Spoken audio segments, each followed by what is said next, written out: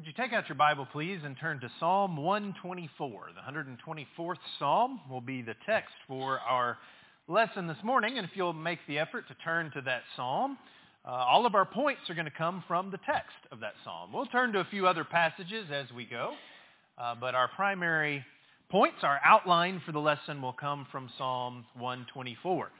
Psalm 124 is next in our progression as we are focusing on this idea of ascent this year with our congregational focus.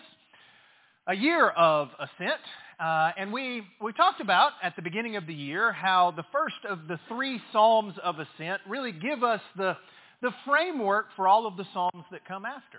That we, just as they were, are sojourners in this world. That this world is not our home.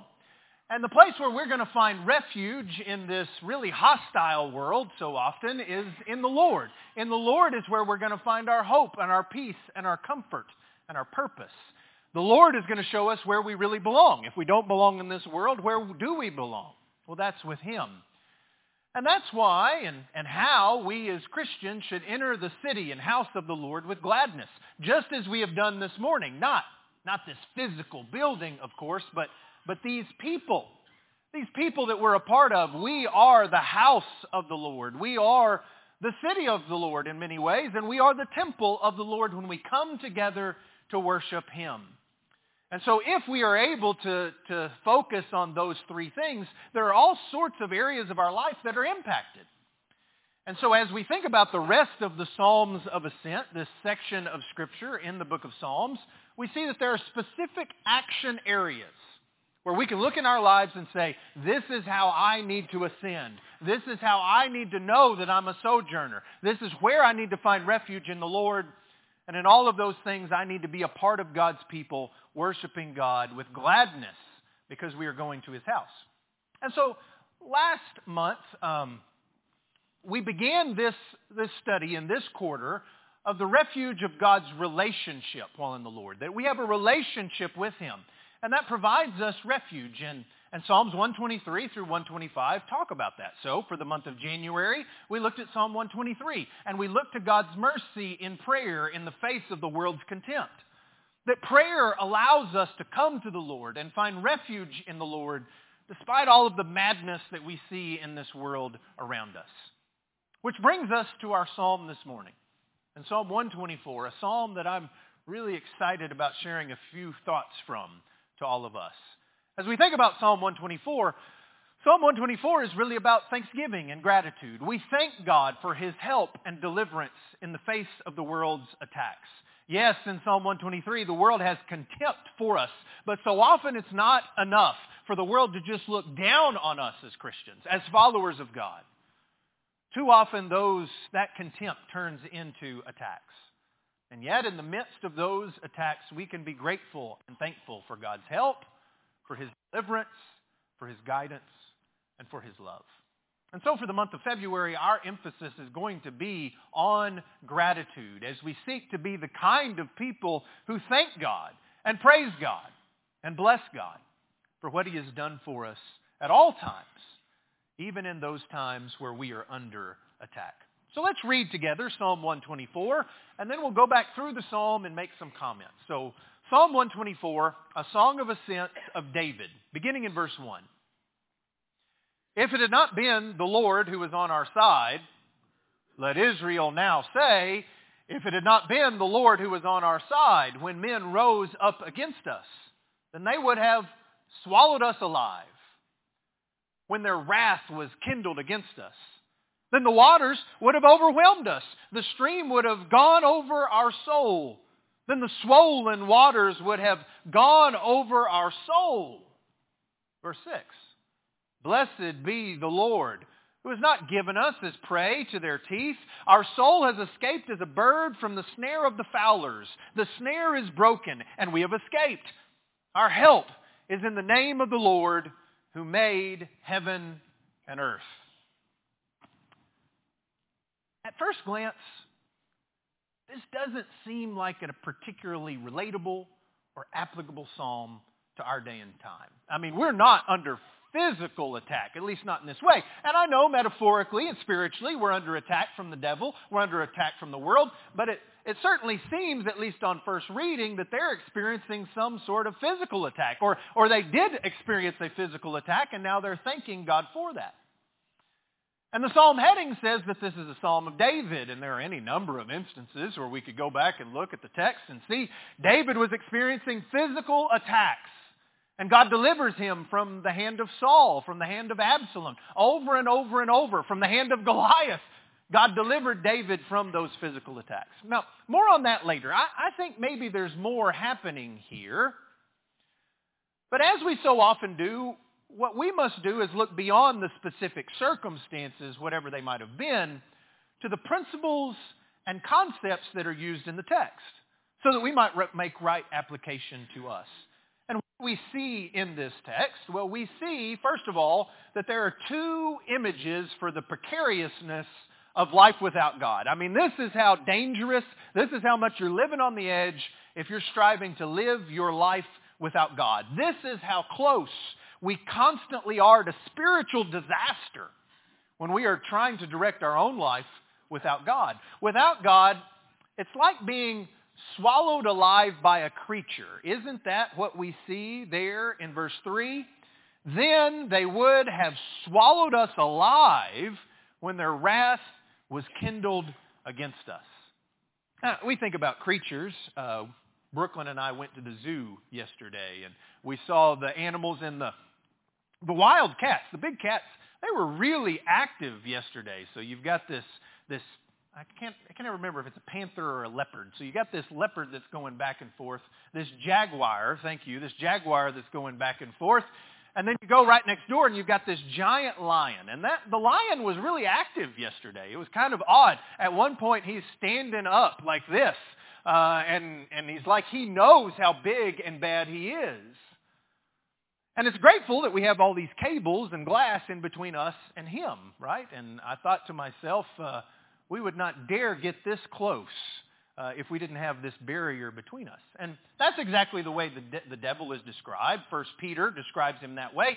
In 1 Peter chapter 5 and verse 8, the devil goes about as a roaring lion, seeking whom he may devour.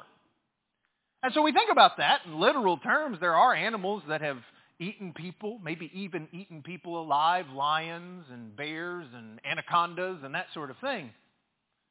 But that's not really what the text says. It says swallowed alive. And although we think about a lion and its ferocity, that is not a big enough or scary enough or powerful enough animal to really get the gist of the image that's being used here. Imagine if you were swallowed alive, whole, by an animal. What kind of animal would be able to do that? Maybe we think about in the Bible and we think about Jonah and the great fish, right, to be swallowed alive. Maybe we think about pop culture and we think about Jurassic Park and some T-Rex is going to swallow us alive. And so when we say a creature, that's what we're talking about here. A creature that is far beyond our capabilities to defeat on our own. That's the point. On our own, we are helpless before this kind of power. A great example is in Jeremiah 51 and verse 34. You can turn there if you want, or you can listen carefully. Jeremiah was talking about King Nebuchadnezzar and all of his power and all of his armies, the most powerful man in the world. In Jeremiah 51 and verse 34, he says this, Nebuchadnezzar, the king of Babylon, has devoured me. He has crushed me. He has made me an empty vessel. He has swallowed me up like a monster. He has filled his stomach with my delicacies, and he has spit me out. Yes, in the New King James it says monster, because that's what's being described here. It's the old Hebrew word for a sea serpent, something that would come and swallow you whole. And that's the image of where we are in our life without God. You think about Jurassic Park. And when all the fences went down and all the power went out and all the people got eaten, that's where we are when God is not by our side. The second image is found in verses 4 and 5. This image is of a flood, if you read with me. then the waters would have overwhelmed us. The stream would have gone over our soul. Maybe your translation says would have swept over our soul. Then the swollen waters would have gone over our soul. What that describes, this sweeping of the waters, describes a flash flood. Now, anybody in here ever seen a flash flood? I'm surprised by the hands. That must be because y'all are from East Texas. In West Texas, we know about flash floods, right? Because it rains like 3 times a year, and it rains all the rain for the whole year in those 3 days usually. And so you would see these flash floods. We had a canyon on the property where my grandparents worked the farm. We had a canyon that went through there, and you could walk through the bottom of that canyon, and it was dry, it was dusty. But if you see clouds on the horizon and a big storm coming in, you got up out of the canyon because you could see along both banks where the water had been in times past, 10, 12 feet up. And you didn't want to be caught in that. Can you imagine being swept away in a flash flood? That is the image of our life without God. Safe 1 minute, everything is destroyed the next. Swept over and swept away. But it's interesting, isn't it? What is swept away in this passage? Did you notice that? The stream would have gone over our head, our body? No, our soul. When the swollen waters would have gone over our soul. It is interesting that it is our soul that is swept over. Perhaps this indicates more than just physical danger in the mind of the psalmist. Perhaps the attacks of the world on God's people here aren't so different after all from the attacks on us.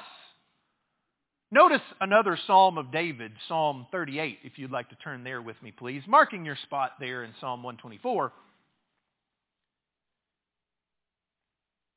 In Psalm 38, David is reminding himself of the pain and consequences that were caused by his sin. And beginning in verse 1 of Psalm 38, David describes how he feels when he is in sin in these terms. Lord, do not rebuke me in your wrath, nor chasten me in your hot displeasure. For your arrows pierce me deeply, and your hand presses me down. There is no soundness in my flesh because of your anger, nor any health in my bones because of my sin. For my iniquities have gone over my head.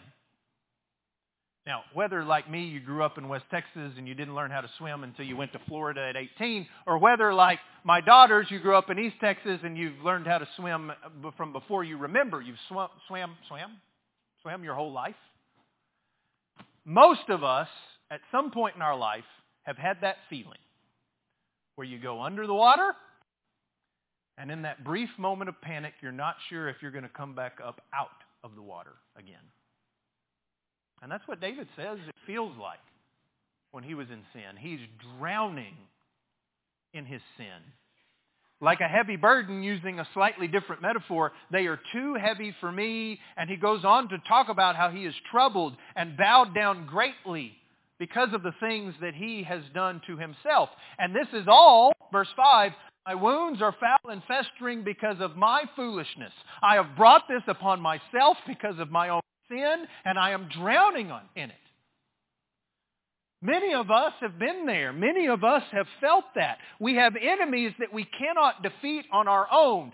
Sin and death and Satan. And each one of those by themselves are stronger than us.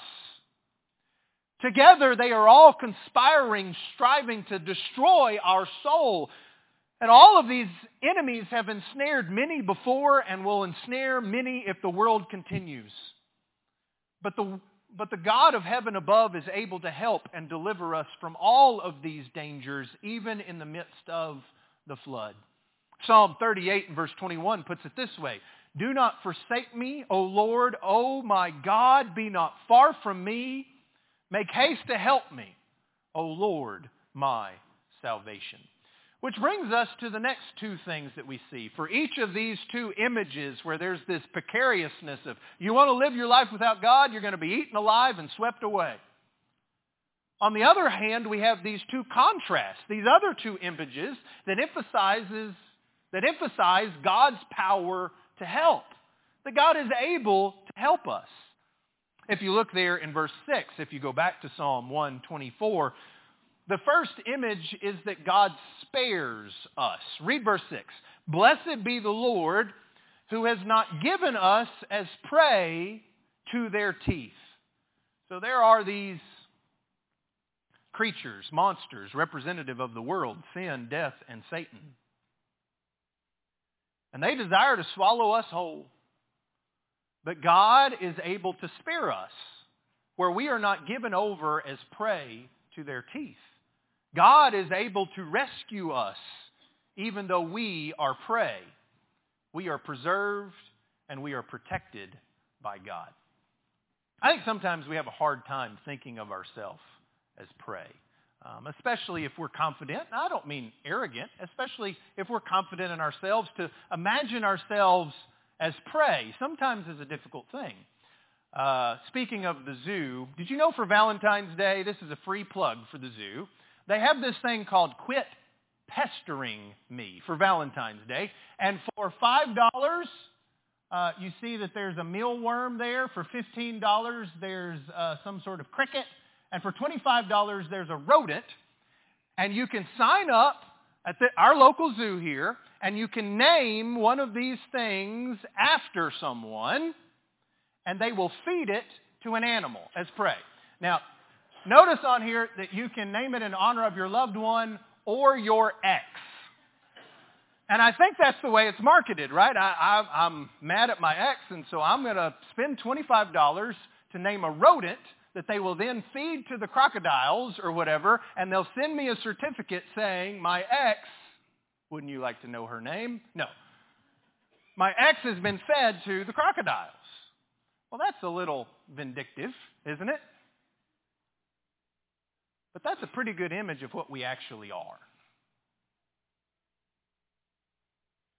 When it comes to the enemies we cannot defeat, we're like the mealworm, the cricket, and the rodent. We are not the lion. We're more like a lamb. We're not the apex alpha predator. We're the helpless prey. And it is not by accident that the animal that is used most often to describe the people of God, both Old and New Testament, is sheep. Because we need protecting. Because we need help. Because we need deliverance. We're vulnerable. And God, as a loving shepherd, does not give us over to the devil as prey. He protects us. He spares us. As Matthew 6 and verse 13 says, do not lead us into temptation, but deliver us from the evil one. It is God who promises in 1 Corinthians 10 and verse 13 to those who are Christians that we will not be tempted beyond that which we are able to bear, but with the temptation God will make a way of escape. Who escapes? Prey escapes the clutches and the teeth of the predator. That's us. And God has the power to spare us. And God has the power to free us. Look back in Psalm 124 and verse 7. Our soul has escaped as a bird from the snare of fowlers. The snare is broken and we have escaped. We escape like a bird when the snare is broken by God. And the thing is, if we have reached the age of accountability and we have committed sin, we're already caught. We're caught in sin. How helpless is an animal in a trap, a bird in a snare, or a fish on a hook? That's us in the world and in our sin. In thinking about and talking about Billy Meineke, one of the things the family pointed out is that he loved to fish.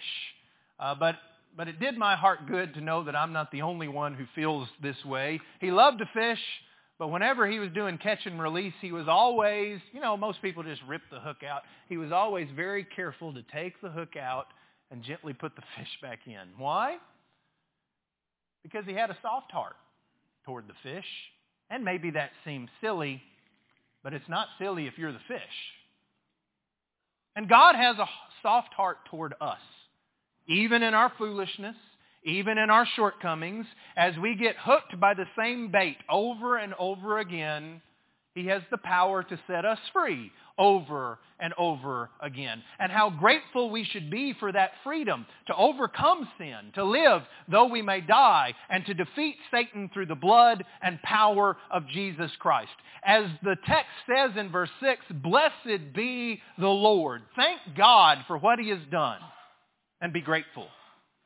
And it is that call to gratitude that sandwiches these thoughts in Psalm 124. So we have looked down through verse 3, through verse 7. We've seen these images of where we are without God and where we can be if we seek refuge in Him, as the psalmist calls out, if the Lord had not been by our side.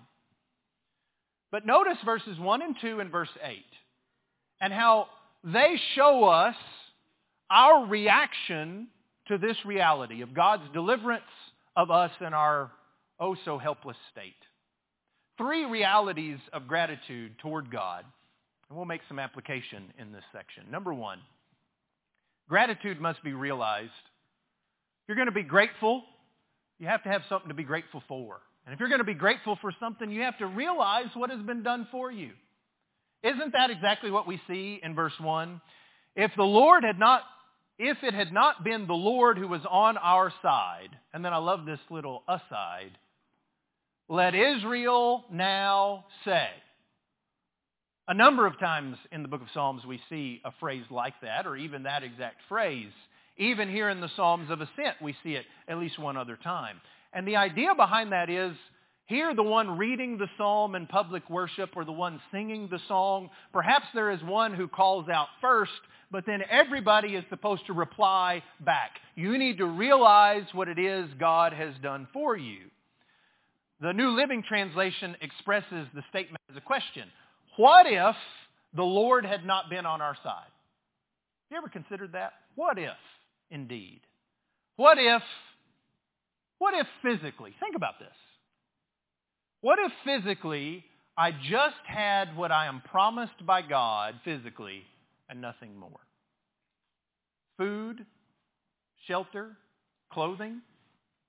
With these we shall be content. And yet every single person in this room has so much more than that. What if that was all I had? You know what? I would still be abundantly blessed, no doubt, compared to so many. But don't we have so much more than just our daily necessities? Because the Lord is on our side. What if I didn't even have those promises physically? What if I was outside of God? Can you imagine how horrible that would be? How many times have people gone through attacks like this? Attacked by Satan, attacked by the world, and they've said something like, I can't imagine having to go through this without Christ. I can't imagine having to go through this without my brethren. And yet that is the reality for so many people. What if we did not have the promises from God?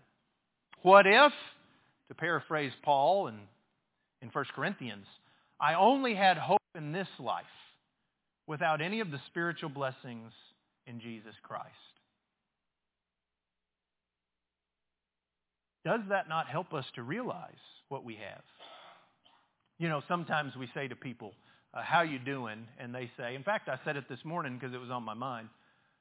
I can't complain, right? I can't complain. What does that mean?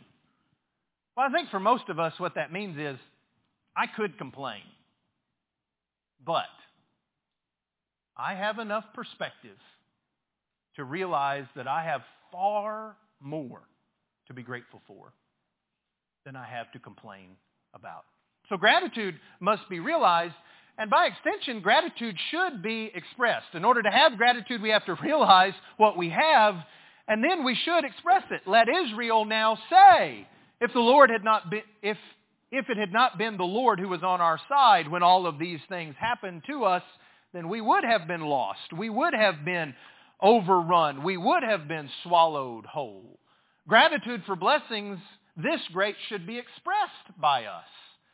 As Paul said in Ephesians 1 and verse 3, blessed be the God and Father of our Lord Jesus Christ, who has blessed us with every spiritual blessing in the heavenly places in Christ. And his prayer for the brethren in Ephesus is that they would see that. And he spends a whole chapter, all of chapter 1, and to be honest, much of the rest of the book of Ephesians, talking about and enumerating all of those blessings. Every spiritual blessing in the heavenly places in Christ. Paul expressed it to them so that then they might see it and realize it and express it themselves to God and others. And we need an outlet to express our gratitude. Maybe, like Paul, we need to write these things down. Practically, what does that look like this month for you? As you think about the month of February, we picked the shortest month to be grateful. Well, that's just the way it fell, right?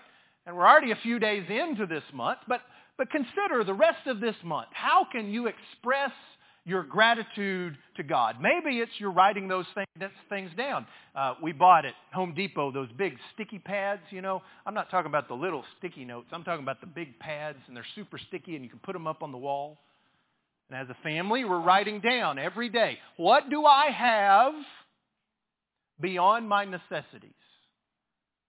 And we could go not just the rest of this month, we could probably go the rest of the year with that. Maybe you write those things down in a little notebook or a little journal. You're writing down to express the things that you have, the blessings that you have beyond the necessities of life. Maybe it's something we need to express by saying it out loud. Maybe we express those blessings at the dinner table or in the car.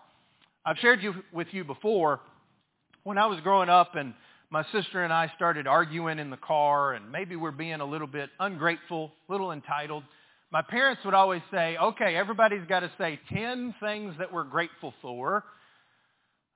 We're grateful we get to say 10 things instead of getting a spanking. Maybe that would be one of the things, right? But we had to say 10 things that we're grateful for.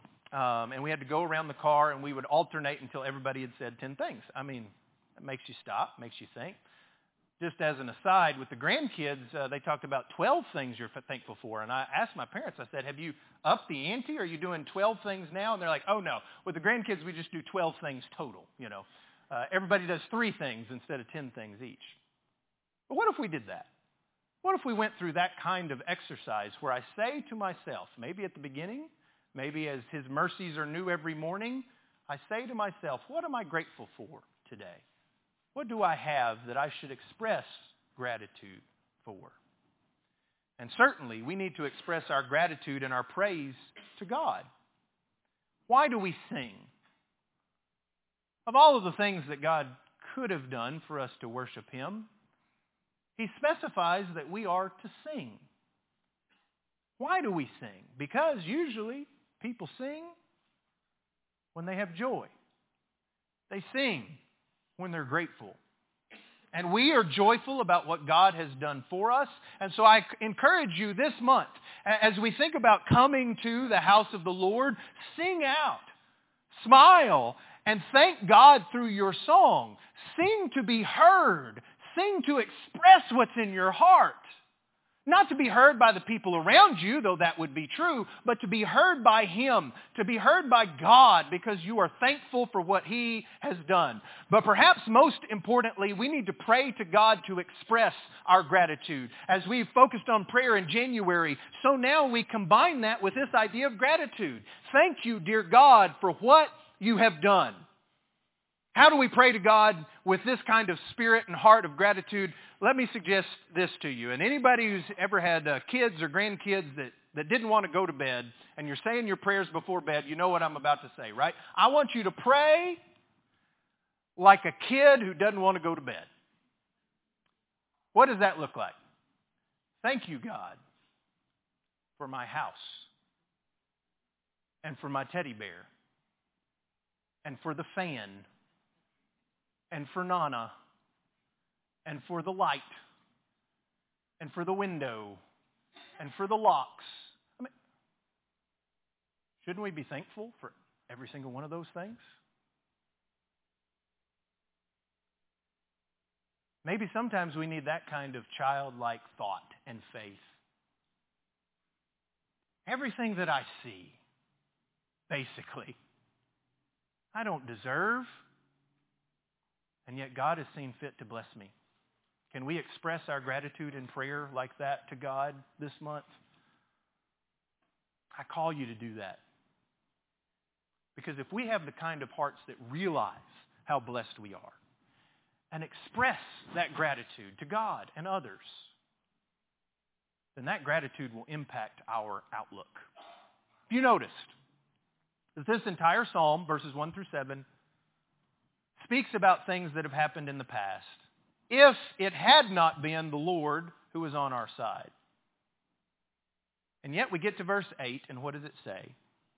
Our help is in the name of the Lord, who made heaven and earth.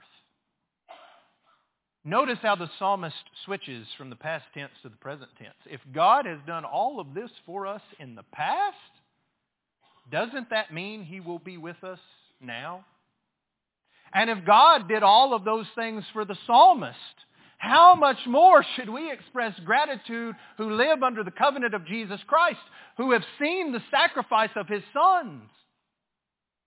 Being grateful wards off our hopelessness. Being grateful destroys our entitlement. Being grateful suffocates our self-righteousness. Being grateful makes us more who God would have us to be. It changes our attitude. It changes our outlook. It changes our actions because it changes our heart. Gratitude about the past leads to contentment in the present and expectant hope of the future. And if we are thankful about what God has done, we will see more clearly what God is doing and believe the promises about what He says He will do. Being grateful changes our life. It changes our outlook if we will only allow that gratitude to penetrate our hearts. And as we have said, the greatest example of this is found in Jesus Christ. Turn to Romans chapter 8. Oh, what a wonderful reminder we've had in the memorial emblems that we have partaken of this morning. And what wonderful words Tommy shared with us. But I want us to read just a couple of verses from Romans chapter 8, and the lesson will be yours to do with what you will.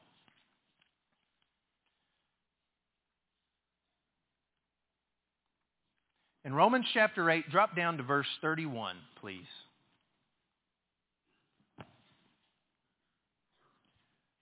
In the context of, well, the attacks of the world, attacks of suffering, attacks of hardship, attacks of persecution.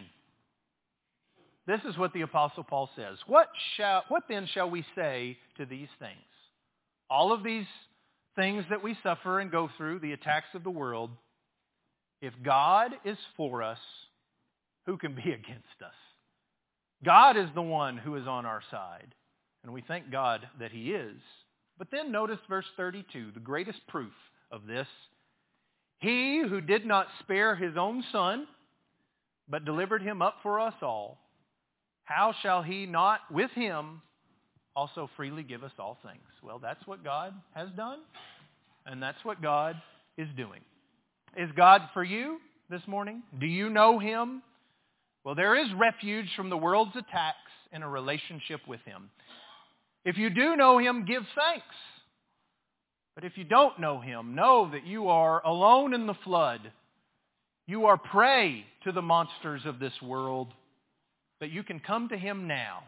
Before the floods, lions of sin and death and Satan can claim your soul, establish that relationship with God through His Son, Jesus Christ.